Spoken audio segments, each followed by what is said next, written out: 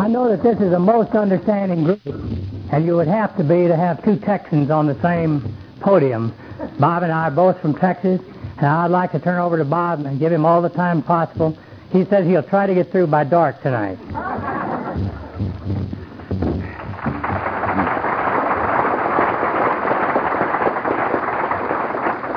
Thank you, Mel. I think you all be glad to know that I've got a watch, and I can see it. I certainly want to thank all the committee that has done such a super job in seeing that we who come in to be with you and share with you at this time are taken care of. We're not lonely or, dumped off in a hotel room and forgotten. You've done everything that is possible to make our stay here. And also, I was talking to Jim and Vinoy about this. Said, when you stand up here, you can feel the love coming this way. And that means so much to us who happen to be here to share with you. We can feel it coming this way. And for you being here today, thank you. I'm truly grateful. My name is Bob Smith, and I'm an enthusiastic Al-Anon. I belong to the Montague County Al-Anon family group, meets Tuesday nights at 8 o'clock in Bowie, Texas. I live in a little town called Nocona, Texas. And I can tell by the look on your face that it's not a household word. People ask me, well, what's it near? It's not near anything. It's 2,992 people, and it's always been 2,992 people. Whenever a new child's born, somebody leaves town.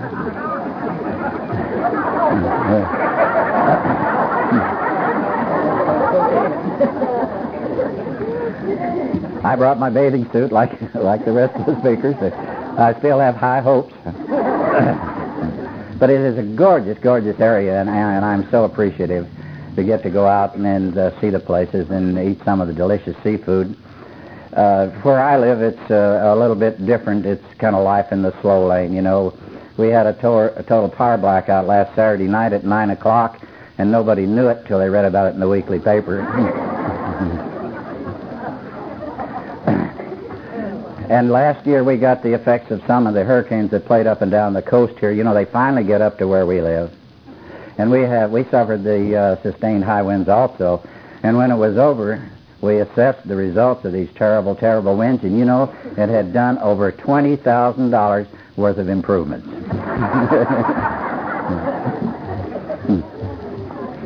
I want to qualify myself to you as an Al-Anon. This is important to me. I'm the son of an alcoholic, the son-in-law of an alcoholic, the ex-brother-in-law of an alcoholic, and I love an alcoholic. My current wife, my present wife, the incumbent. I say this because it seems to get me a little additional respect. Is a member of Alcoholics Anonymous, and she's been sober for 7 years, 8 months, and 2 days, and for that, believe me, I am truly grateful.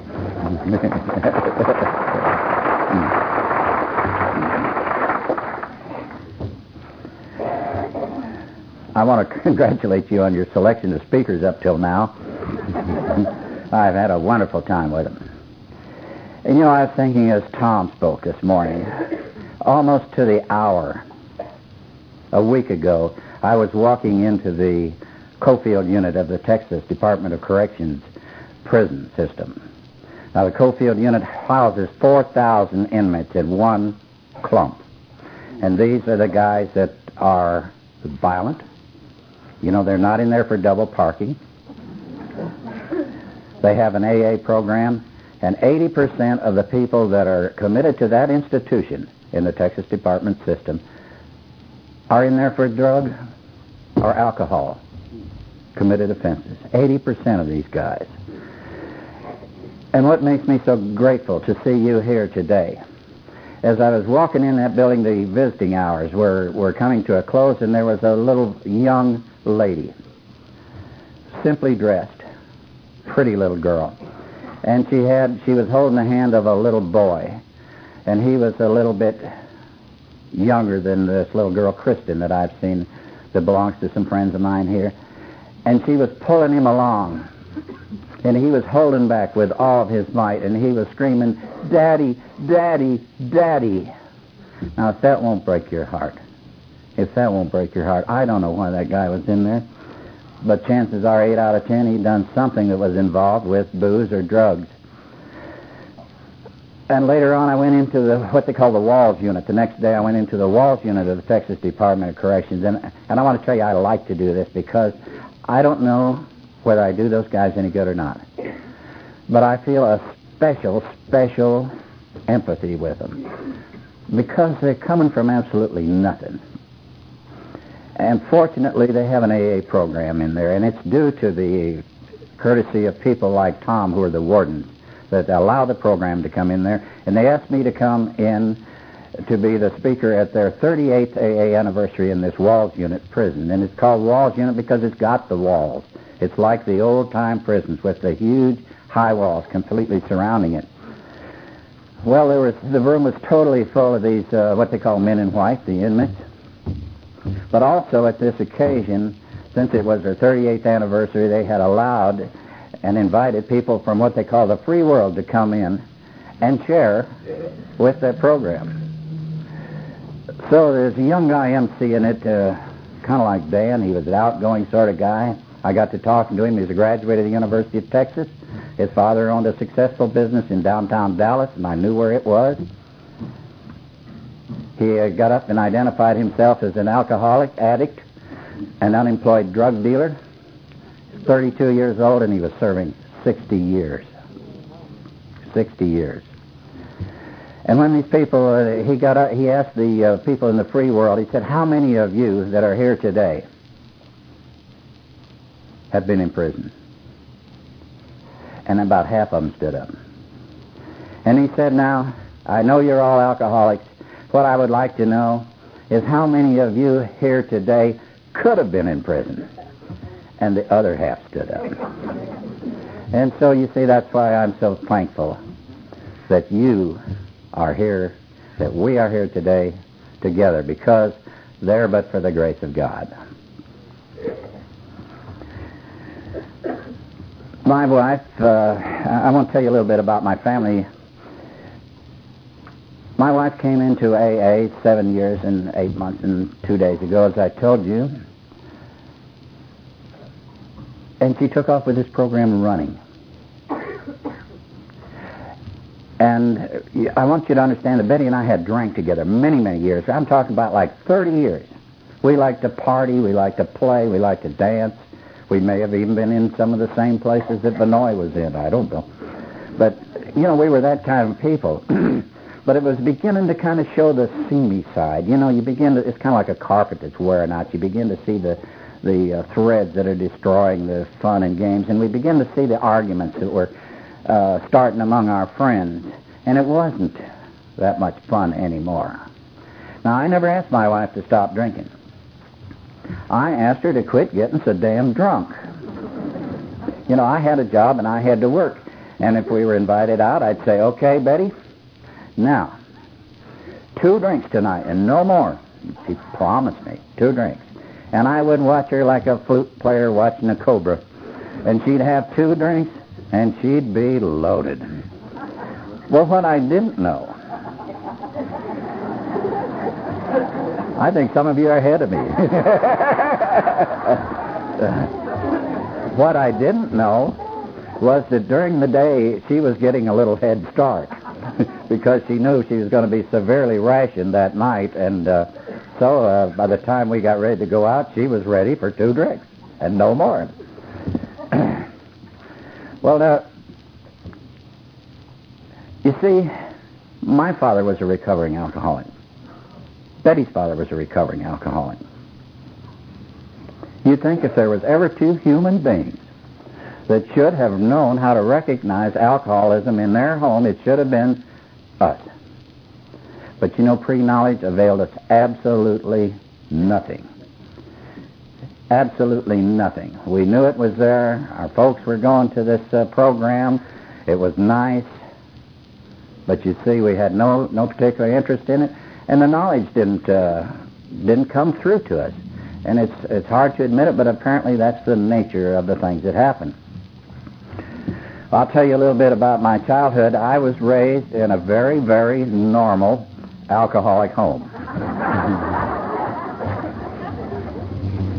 And I'd like to know how many of you here were raised in an alcoholic home, like I was. Okay? Quite a few of you. And I'm going to tell you about some of the things that I reacted to, how I reacted. I hated the poverty. I used to think if I could just have a quarter to go down with the other kids in the high school to have a milkshake once in a while, wouldn't it be great? But we were so poor because alcoholism had reduced us to a stage of absolute poverty. And I resented that. I didn't like the fact that I could never have my friends in the house because you never knew what the situation was going to be. So the way I did it, I escaped. You honked the horn, I hit the door, and I was gone, and I stayed as long as I possibly could. That was the way I reacted. I didn't discuss my father's alcoholism with anybody. The only time we ever talked about it was with my mother and my sister and I in the house. So these are the things I think that happen when you're raised in that kind of an environment. But I want to tell you something, and I firmly believe this, and I hope you'll understand when I say I do not plan to be perpetually frozen in a mode as a adolescent child of an alcoholic. I do not plan, and it's not necessary for me to be forever in the act of being a hurt adolescent. Okay? Now, I want to say this to you. I think that the knowledge that I was raised in an alcoholic home is a plus for me, because for this reason, you see, I didn't know what normal was. It's that simple. I did not know what normal is. If you've never seen normal, how do you know what it is? Okay, it just has made me realize since I've come into the Al-Anon program that I have a little more difficulty recognizing normal than some other people. I have to do a little additional learning to find out what normal really is. And also, it made it a lot easier for alcoholism to slip into my own home, unobserved, unnoticed. Because, again, abnormal with me could be normal. Do you understand what I'm saying? Yeah, okay. Well, thanks to this program, my wife, bless her heart, and you know, I haven't been married as long as Bill, but I have had the same bride for 42 years. So we're kind of long-timers in this marriage deal, and I want to tell you one little secret that might be helpful. We had a pact, and I'll tell you what it was. The first one that left got the kids. Now that'll see you through some rough ones, folks. But anyway, Betty took off with this AA program, and I began to see that she was learning some things that I wanted to know. You see, one reason I'm so grateful to the Al-Anon program is because it's teaching me things I wasn't smart enough to figure out for myself. A way of life it never would have occurred to me. But anyway, she began learning these things, so somebody said to me, why don't you go to Al-Anon? Well, now, I didn't have the barrier, you know, that perhaps some of you had, because I knew the AAs were nice people when sober. And so that wasn't a particular big barrier for me. And so I went over and I thought, why not join the auxiliary? So I went over to my first Al-Anon meeting in Gainesville, Texas. If you will, the rock that's been holding this family together. Maybe a few little character defects, but, you know, nothing, maybe a week or so wouldn't straighten out. Just enough knowledge about alcoholism to be absolutely dangerous. And I walk in and I'm the only man. And I began to get mixed emotions about this program, Al-Anon. Mixed emotions, I think, is kind of like when your teenage daughter comes in at 4 a.m. with a Gideon Bible under her arm.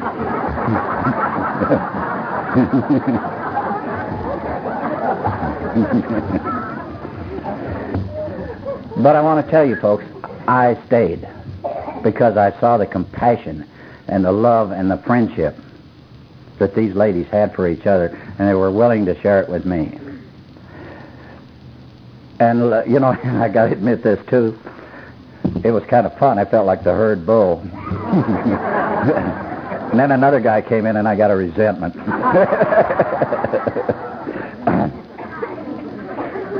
But anyway, I began to want to do this program. So I started working my program, and I think, for me at least, there's 4 things that I must do to be an Al-Anon. Okay? I've got to work the steps. I've got to abide by the traditions. I've got to attend meetings regularly, and I have to have a sponsor. And I do all 4 of these things. Now, my sponsor, as some of you know, is a lady, and she is a conference-approved Al-Anon. When I first came in, the only guy I saw was a man about the age of my son, and I didn't think we had too much going. So I picked out this lady who is, I hope she's not within earshot, is a little older than I, and asked her to be my sponsor, and she said, well, I never did sponsor a man, but said, I'll try it, and if I don't like it, I'll let you know. Now, I realize, and I think that this is important, that probably it was much better if you pick a sponsor of the same sex. But surely you realize that by looking at me, that this sex thing does not loom nearly as large on the horizon as it used to. And now, don't misunderstand me. I love to see you beautiful ladies, but I can't remember why.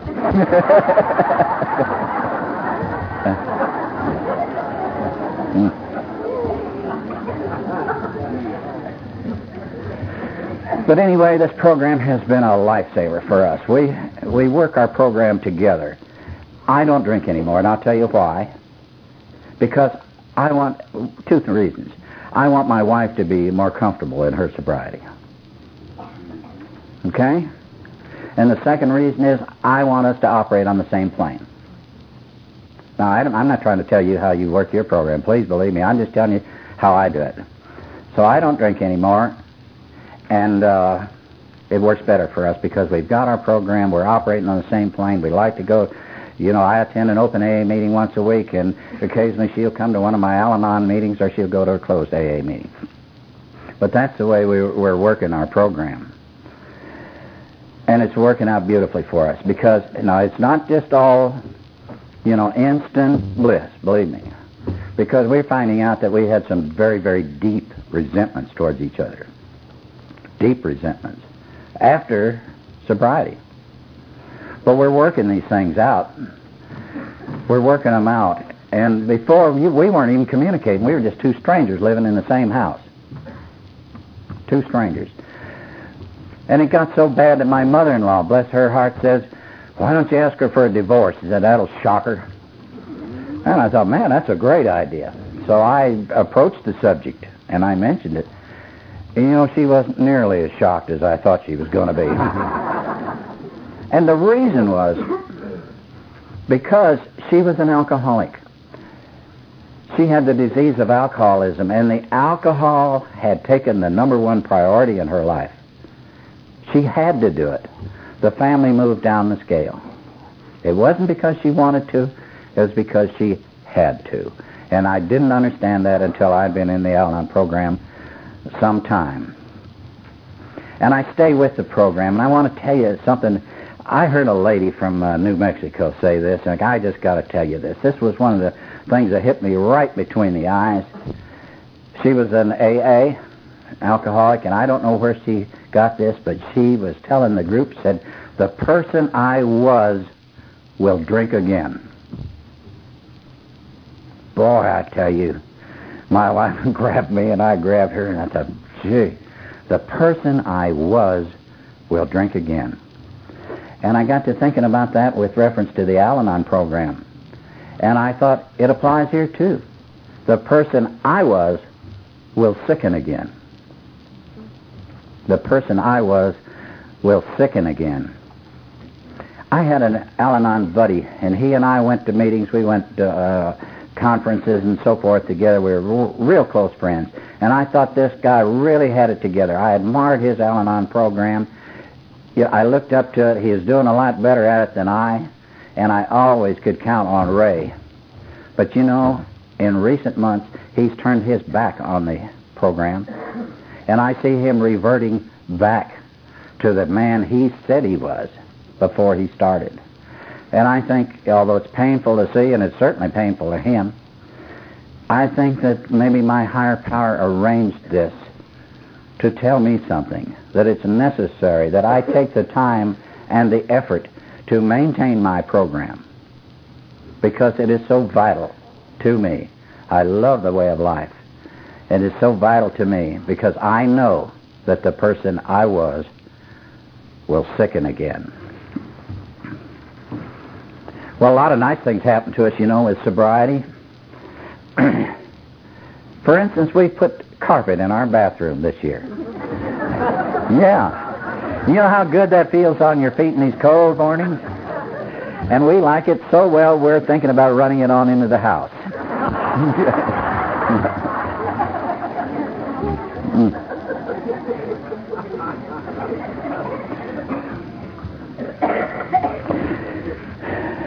Okay, now I'm going to switch, and I'm going to tell you something a little bit different.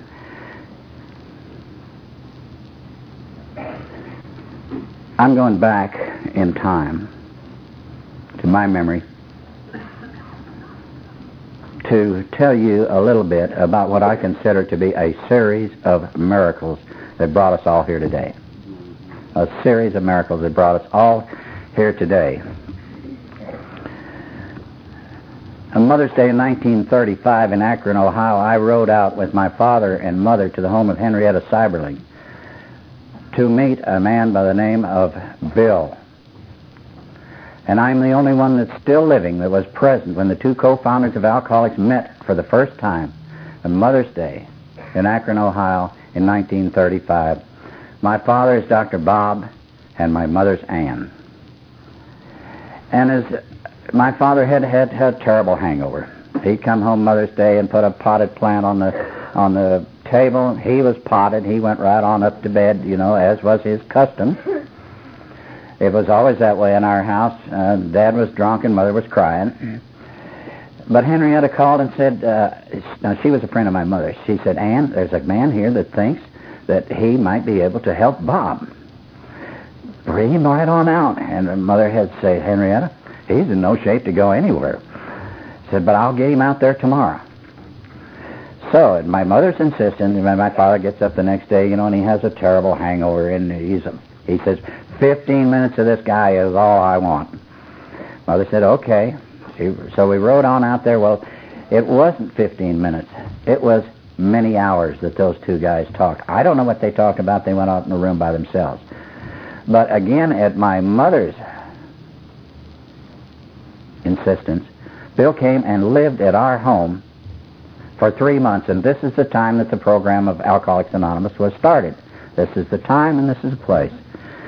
Now, I want to tell you about the times. It was right in the middle of what they call the Great Depression.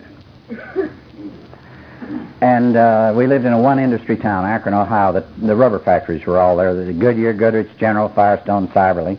Well, when people quit buying automobiles, they quit buying tires. And economically, that town fell flat on its face. There were strong men on the streets corners selling apples for 5 cents each just to get a little money. And that's the condition.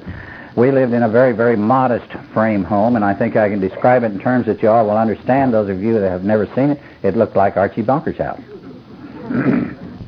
And we would have lost that if it hadn't been for the mortgage moratorium declared by President Roosevelt in 1933, whereby people like us who were no longer able to make the payments on their homes were still allowed to stay in them. And you wouldn't be thrown out in the streets because times were so terribly, terribly hard then. So we were allowed to stay in that modest home, even though we couldn't make the mortgage payments. And my father only owed $1,000 on the house. It only cost $4,000 to start with. Okay. Now that home, Tom knows this, has been bought by a non-profit organization called Founders Foundation. They're restoring it back to its original state. I've been in it. They're doing a beautiful job. I went in it last year for the first time since my father's funeral in 1950. And you know, the rooms are a lot smaller than I remember them being. Yeah. But anyhow, I'm glad to see this, and I'll tell you why. My sister, after my parents were dead, my sister took the house, and she used it as a rent house for a while. And then she sold it, and it became a rental property, and it was kind of running down, you know, and there were people that were interested in the history of Alcoholics Anonymous, and they had a little tour there in Akron, you know, take you around to Henrietta Seiberling's house and the old King School where they held the first AA meetings after they left our home, and T. Henry Williams' place where they had the Oxford group meetings, and Dr. Bob's home. And at times some of these guys were these AAs and their lovely wives and sweethearts were coming by. It was rented to a bunch of hippie-looking guys. And they were out in the front yard drinking beer and flipping everybody a bird that came by. Now, some of you older people may not know what flipping a bird is, but I know the young ones do. I had to ask my son. So anyway, this thing's been taken over, and it is now available. It doesn't cost anything to go in it, and you're welcome whenever you can do it. And if you ever get up that way, why, and are interested in history, why, go by and see it. They have a nice little presentation there. Now, so, and I want to tell you something. Somebody called this to my attention. From the sidewalk to the porch of that old home in Akron, Ohio, are 12 steps. Another one of those little coincidences that you begin to notice in the program.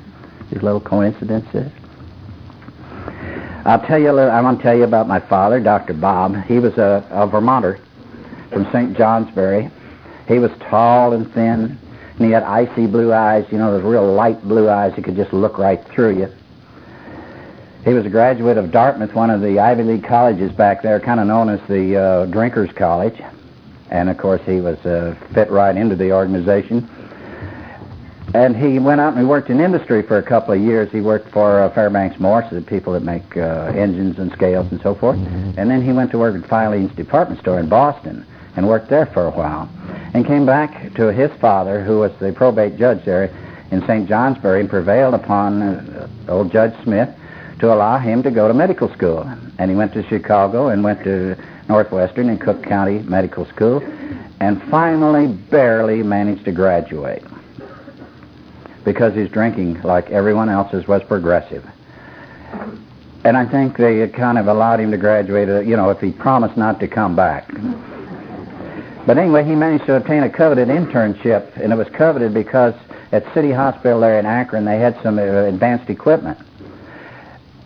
And he moved there and married my mother after a whirlwind courtship of only 17 years. I point this out to you is that Dr. Bob thought things over carefully before he spoke. Now, he wasn't a very garrulous sort of guy. He was quiet, steady. Bill, you know, our other co-founder, a great guy, was also a Vermonter. He was born 100 miles from the place my father was. And I remember when they first got together there in Akron, some of the natives said, the early AA said, those two slicker Yankees have come down here to take us. They know each other and so forth. But they didn't. But they were just exactly the opposite. Bill was garrulous. He loved people. He liked to talk to people, you know. He was a promoter.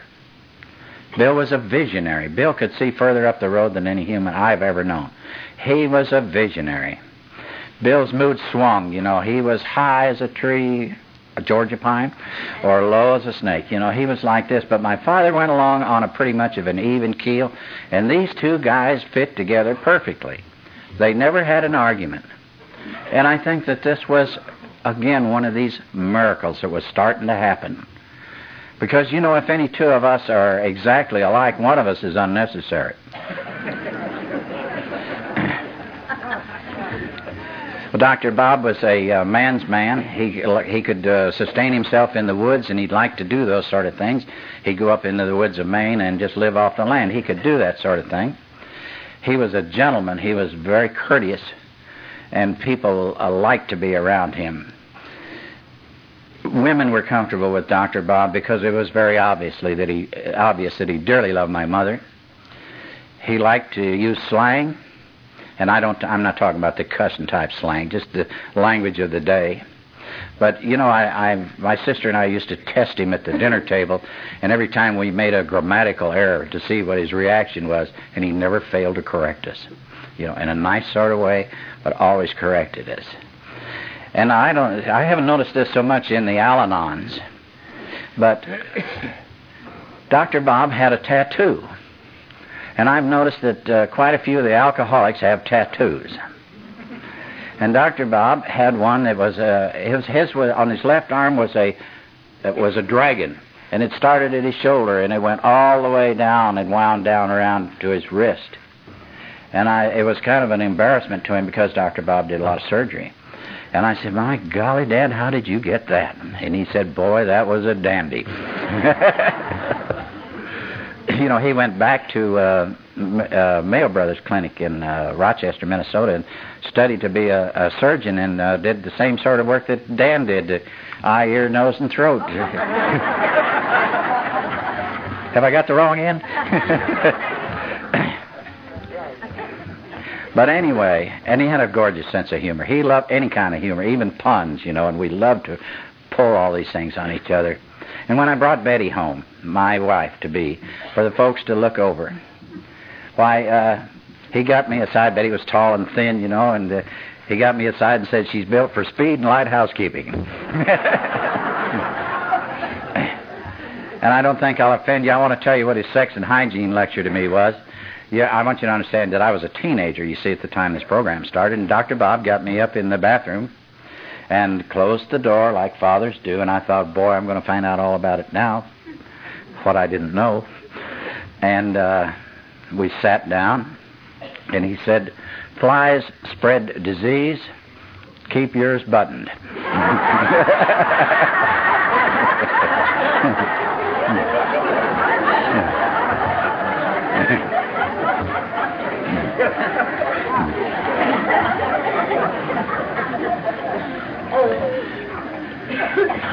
But anyway, as I told you, alcohol had reduced us to a state of absolute poverty. Some nights we had nothing except potato soup. I think I've had enough potato soup to perhaps float this building. But that was the way the times were, and that's what we had, and that's what we lived with. And when Bill came to live with us, we had nothing. Bill had nothing. Bill didn't have a job. Lois, our co-founder of Al-Anon, came down at my mother's request again and visited with us, caught the bus, rode it down from New York, and we met and we loved each other, and we still do. And Lois had to catch the bus and go back because you got to understand she was the only one that had a job. Okay? And this is the time that this miracle of Alcoholics Anonymous started. And if there's some of you that are new, and I know there are, I've met some of you that are coming to your first conference, and may I interject a special welcome to you. You'll never forget your first one. And feel perhaps like you're coming from nothing. Just think about the movement that you're now embarking on. It started in my lifetime from absolutely nothing to what it is today. Well, Bill and Dr. Bob decided that what they needed was a good alcoholic to work on. So it was providentially arranged that one came by in the person of Eddie R. Eddie was a young guy, had a cute little blonde wife and 2 little kids, and they'd just been thrown out of their home for non-payment of rent. So the thing to do was to move them into our modest home, the whole shebang, locked Eddie in one of the upstairs bedrooms where he'd be available, you know, as Dr. Bob tried to stay a page ahead. You know, there was nothing written, nothing. They were just trying to get the idea. But Eddie was an agile guy, and we had downspouts, and Eddie would open the second-story window, slide down the downspouts, and escape. And they'd have to recapture Eddie. One time Eddie got as far as Cleveland, Ohio, 35 miles away, and called him up, collect, I'm sure, and announced that he was going to commit suicide, but that he would give them time to get up there to witness the event.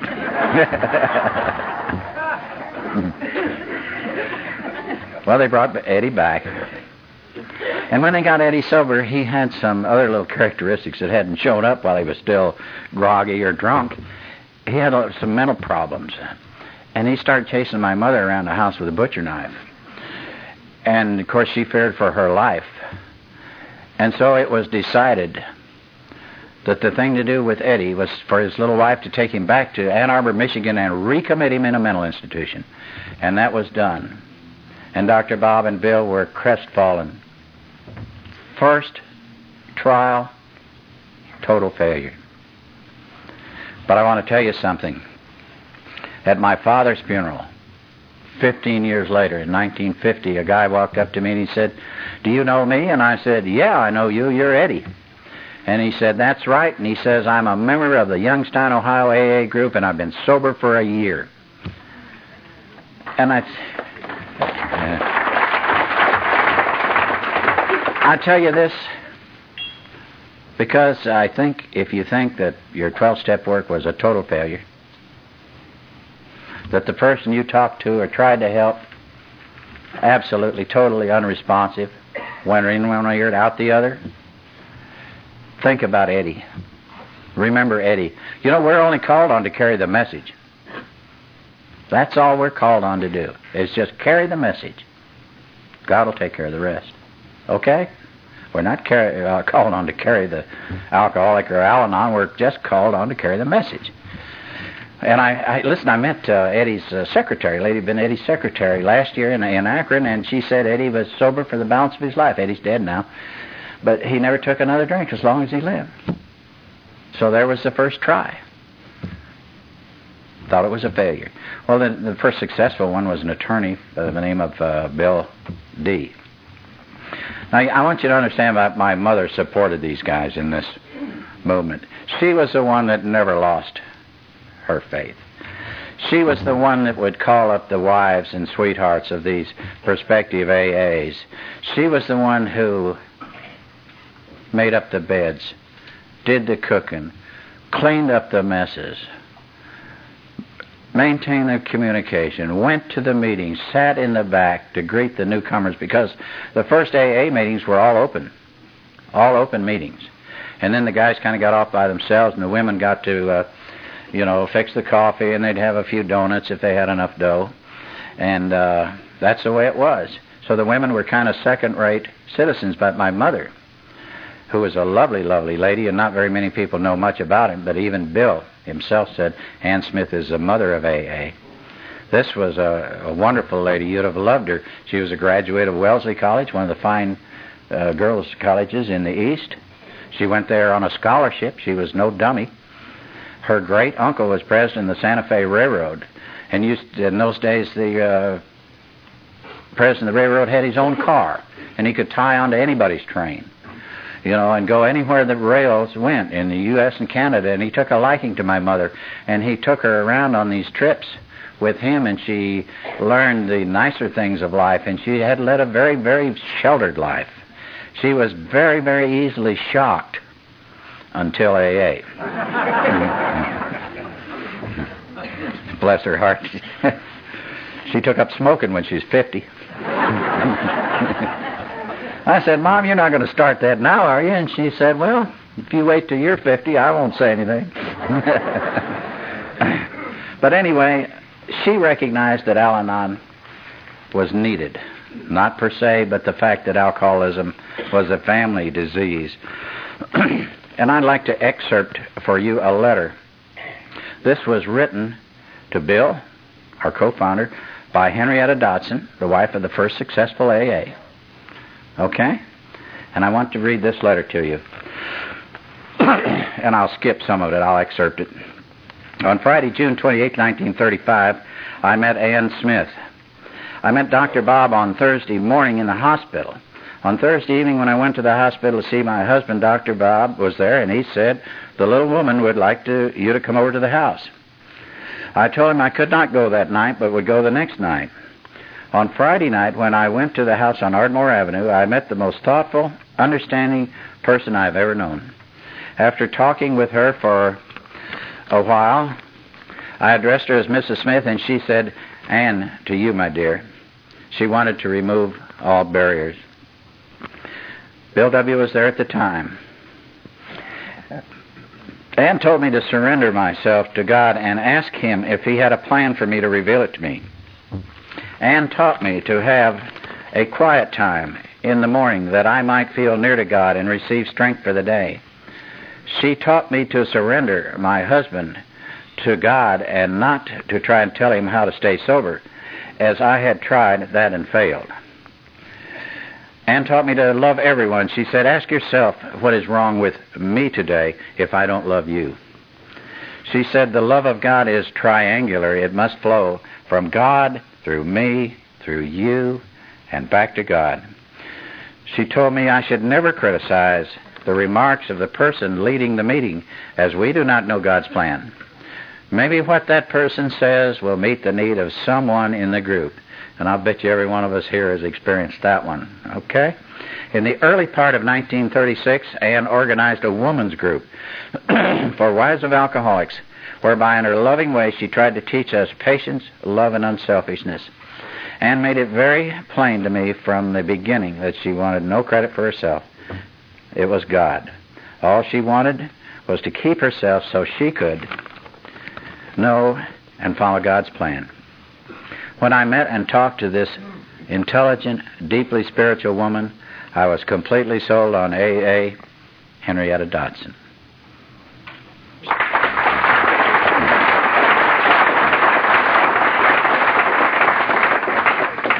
So you see, the need for the family to involve was recognized even back in those times, and it was up to Lois to formalize it into our Al-Anon program as we know it.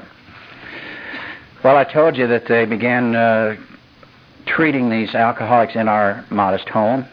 Dr. Bob was the only medical man associated with the movement at the time. So what they would do, and I want you to understand, hospital beds were very expensive. $16 a day. I think they've gone up a little since then, but if you didn't have the $16, it didn't make any difference. So they moved him into our home, and these guys weren't just overnight guests. Arch T, who went on to found AA in Detroit, stayed almost a year. He was that sick when he got there. But it was fun. Gee, what an improvement. Yeah, what an improvement. I loved it. I didn't care if I had to sleep in the attic. My sister had to sleep on the couch. It didn't bother us because things were happening in that home. But anyway, they'd take the new guy upstairs, and Dr. Bob would say, now, I've got a surprise for you. You're going to get this shot of whiskey. But I do want you to take this little dab of formaldehyde first. Well, formaldehyde is a very pungent sedative, and if you've ever smelled it, you'll never forget it. And I can tell some of you have. One of the guys spilled some in Dad's old Oldsmobile, and I've often wondered what the next guy that owned that car thought. But anyway, they knocked him out from 24 to 36 hours. Then they brought him downstairs, and it's a back to health program, the physical part, the food, to get the vitamins. And here's the diet. Canned tomatoes, sauerkraut. Bill had an ulcer, and he thought sauerkraut cured everything. And K-Rose syrup. Big buckets of K-Rose syrup. Now, I think you'll agree that the early AAs were a hardy group. Now, there were no men. No men in the early AAs, no women, I'm sorry. All men. There was one lady that came along fairly early in the program, but they caught her doing a little 13-step work on Dr. Bob's examining table with one of the early AAs. And it upset their wives and sweethearts. So it was decided that perhaps they should stick to the men, at least for the time being. And I suspect that this lady set the women's movement back a couple of years by herself. But anyway, these were the people that could come to my mother, and she would counsel them. And so it began as just a little trickle, this miracle. Word of mouth. Then the media got a hold of it. First a little article in the Cleveland Plain Dealer, then Jack Alexander's article. And the word got around that there was a doctor in Akron, Ohio, could, quote, fix drunks. And they came in on the bus, on the thumb, walking, dumped off by loving relatives. dumped off by relatives who weren't so loving.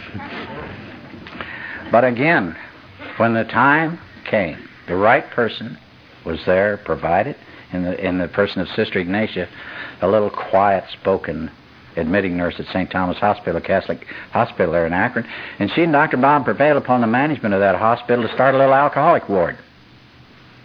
And for the first time in my knowledge, alcoholics were treated as having the disease of alcoholism. Now that ward is still there in that hospital and still going strong. It's not on the same floor that it originally was, but it's there and it's still operating to this day.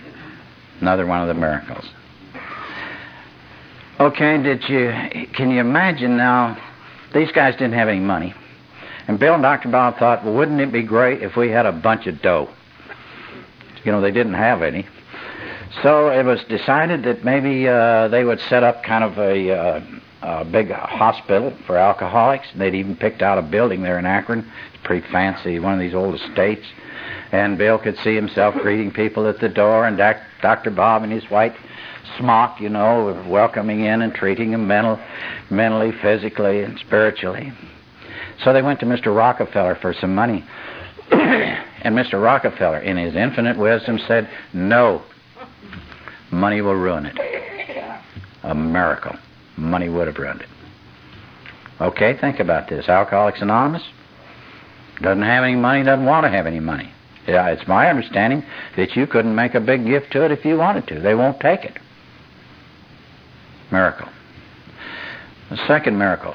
Alcoholics Anonymous doesn't own any property, nor does Al-Anon or Alateen. And they don't want to own any property. And you know, stop and think what this has done. I think they're not custodians of valuable real estate. You know, some of our churches, I think, have fallen into that trap. They have become custodians of very valuable real estate, and so it has diluted, perhaps, the effect of their message in that they are forced to devote part of their time into maintaining these properties. He doesn't have any, doesn't want to have any. A miracle. Okay. Alcoholics Anonymous has anonymity. So does Al-Anon, Alateen. Do you folks realize what that does? That makes every one of us exactly the same. Every one of us. I don't care if you've been here 40 minutes or 40 years. We're all the same. And you see what this has done? I don't know. We don't have this problem now, I'm sure. But the early problem with the movement was there were some people with large egos.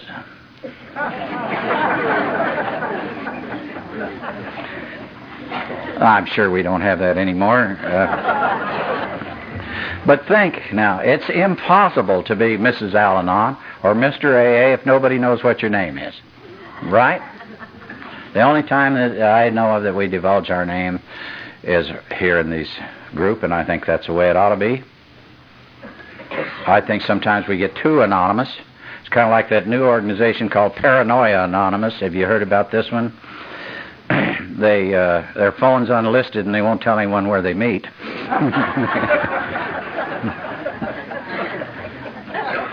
But anyway, think what that anonymity's done. Okay, I'll tell you about another one. Another one of the miracles that I've seen in my lifetime. God, as we understand Him, that was brought in by an agnostic by the name of Jimmy B. And Jimmy said he was also allowed, and he did a lot of good work for AA. I don't run the guy down, believe me. But he said this God stuff, he said, my golly, that'll ruin it. So to quiet him down, to quiet Jimmy down, they put in this God as we understand Him.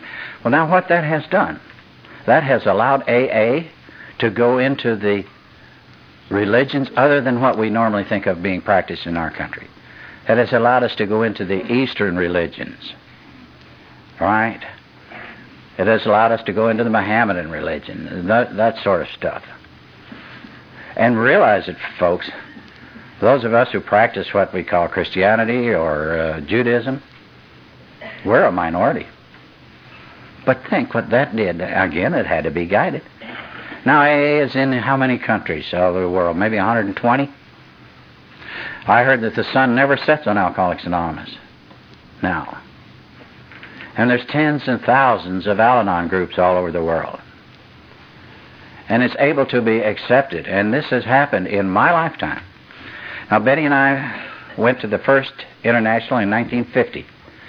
My father, Dr. Bob, was terminally ill, and he knew it. And after that meeting, he got up and gave a brief talk. Betty and I carried him back to his beloved Vermont for the last time. He knew he was dying, and we knew he was dying. And we had a beautiful, sharing, poignant trip. My mother was already gone. And I brought Dr. Bob back to Akron, and Betty and I caught the plane back to Dallas. I had a flying job at the time down there, and I never saw my father alive again. We were invited and went to the second international in 1950. And that was the time where the spiritual people who helped AA so much, and Al-Anon too, were there. I got to hear Dr. Sam Shoemaker and Father Ed Dowling. These people who had a spiritual message and were willing to help us, who meant so much to us, were there in present as speakers, you know. And incidentally, the text of that is in AA Comes of Age. If you ever have a chance, I believe it's Religion Looks at AA. Beautiful stuff. Well, Betty and I, as I told you, we didn't go to another one until 1980 because we were busy doing our thing, leading our own lives. We thought AA was nice. Now, you got to understand, Betty had poured her father into what turned out to be an insane asylum to dry out in Denver back in the middle 40s. And he became a successful AA and founded a group in Clovis, New Mexico. And his picture still hangs in that little group. And, of course, my father was instrumental. You know, Dr. Bob only lived 15 years after getting sober. See, he was older than Bill. Dr. Bob was 55, and Bill was about 40 when this movement started. And of that 15 years, he was ill, 5 of them, getting progressively worse. But in that length of time, he personally treated, AA-wise, medically-wise, without charge, over 5,000 alcoholics. I like to think of Dr. Bob as being Mr. 12th Step. Okay. Now we see, I went to the one in 1980, and Benoit told you about that yesterday when I got up to Al-Anon 14 months into the program and was to be the speaker at the past delegates meeting. You can imagine what a greeting I got. They were so thrilled to see me. Oh, they said some nasty things. But anyway, I went to the last one in Montreal in 1985. Again, the miracle. There's, 47,000 happy drunks, all standing up, all sober, all enjoying each other from all over the world. Just covered up the town of Montreal. You know, Montreal is the headquarters of Joseph Seagram and Son. And they have these flags out front. And the whole time during the AA convention, they flew their flags at half-mast. Beautiful.